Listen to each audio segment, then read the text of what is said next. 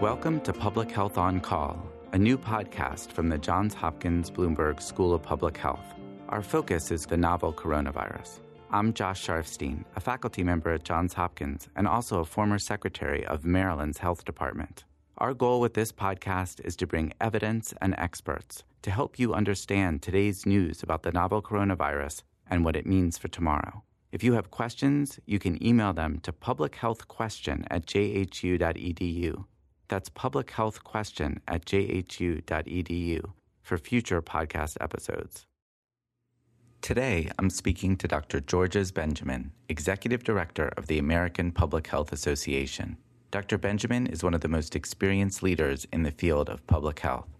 He is an emergency medicine physician who has served as a state and as a city health commissioner, leading responses to a variety of crises and infectious disease threats, including measles and West Nile virus. Our topics covered the critical tasks for public health departments in this crisis, including reaching out and serving communities and populations at the greatest risk for being left behind. Let's listen. Dr. Benjamin, thank you very much for joining me today. Dr. Sharfstein, glad I could be here.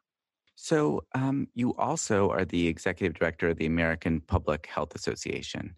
That is an enormous organization that touches every aspect of the public health field, from state and local health officials to private organizations to the federal government.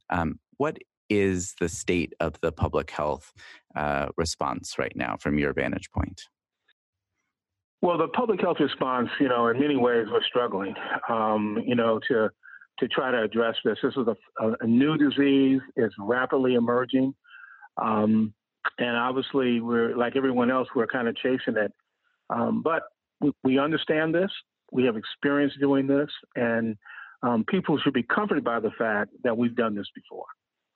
And when you say we've done this before, you're talking about even respiratory diseases that are transmissible, but you're also talking about the kinds of activities that are needed to respond broadly to a situation like this. Is that true?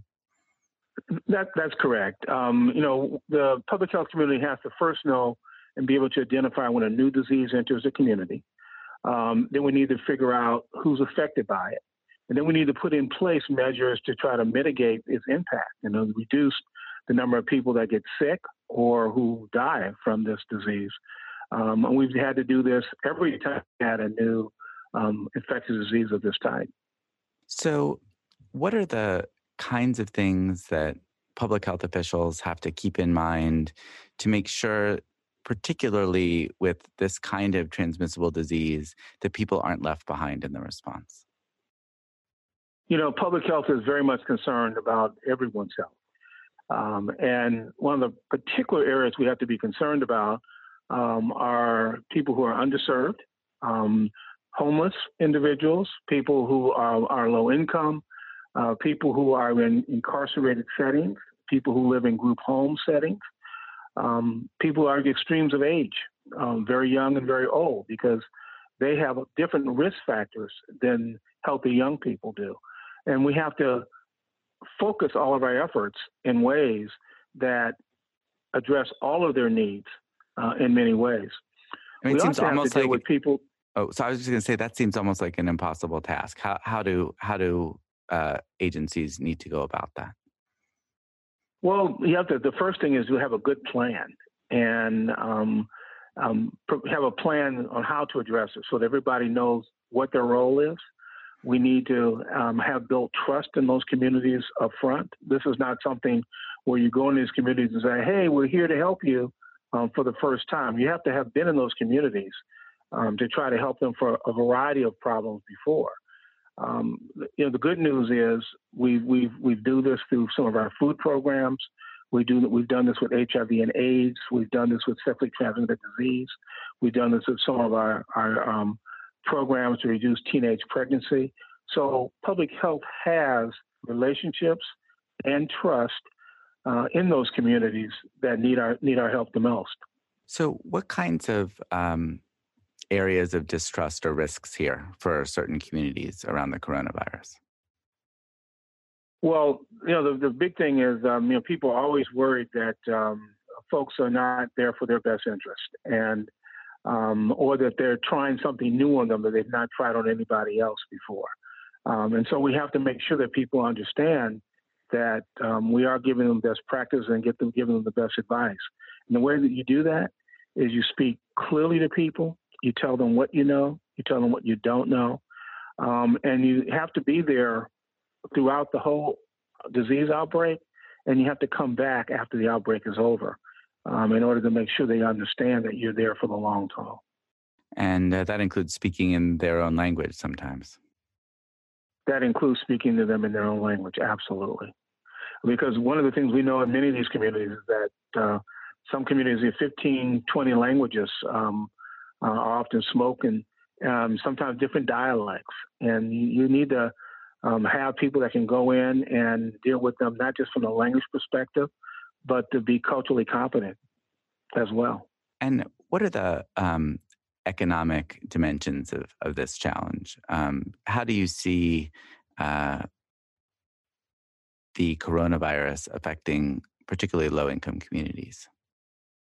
Well, the first concern, of course, is for people who get up and work every day, but don't have paid sick leave. People who, if they don't go to work, they don't get paid.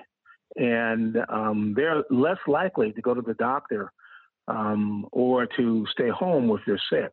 And, of course, one of the things we want people to do, if you have a respiratory condition like this, is not go to work. Well, people may decide to go to work because they have to, because they got to pay their bills. And that isn't good for infection control. The other thing, of course, is you're uninsured. People who, when they really do get sick, may delay going to the hospital because they're concerned about having to pay that bill. And so people who are uninsured or underinsured remain big challenges for us as part of these kinds of outbreaks. What do you think communities can do to address those issues, or policies can do to address those issues? Well, paid sick leave ought to be a policy. Employers need to have policies that actually pay workers so that they can stay home if they need to stay home. Secondly, be flexible with schedules so that people can, get their kids. Let's say the kids can't be in school on a particular day, or we decide to close schools. They ought to be able to help them with processes to be able to take care of their children and still maintain their jobs. We need to make sure that we have universal coverage. Everyone has to have the health insurance that they desperately need when they get sick. And, of course, we have to pay people adequately. We have a growing wage gap in this country that we need to address. I mean, in a way, you're saying that some of these fundamental challenges to health and social policy don't make the coronavirus job any easier. They don't. Dealing with people requires a social support system that benefits everybody. And we need to pay particular attention to the underserved and the uninsured. How much do you think that is going to become a focus in the coming days and weeks as this epidemic unfolds? Well, the initial people that we've had concerns about have been people that have been on cruises or have been overseas, either at work or on vacation and other things. Those folks, of course, have had the means to do that. So as this outbreak integrates itself and penetrates the broader community, this is going to become much more of an issue. Well, great. Thank you very much for this quick opportunity to catch up. I know you're very busy on many aspects of this response, as are many of the American Public Health Association members, and look forward to keeping in touch. I thank you, and we're in this to make sure that people are better. Thank you for listening to Public Health on Call, a new podcast from the Johns Hopkins Bloomberg School of Public Health. Please send questions to be covered in future podcasts to publichealthquestion@jhu.edu. That's publichealthquestion@jhu.edu. This podcast is produced by Josh Sharfstein, Lindsay Smith-Rogers, and Lamari Morales. Audio production by Niall Owen McCusker with support from Chip Hickey. Distribution by Nick Moran. Thank you for listening.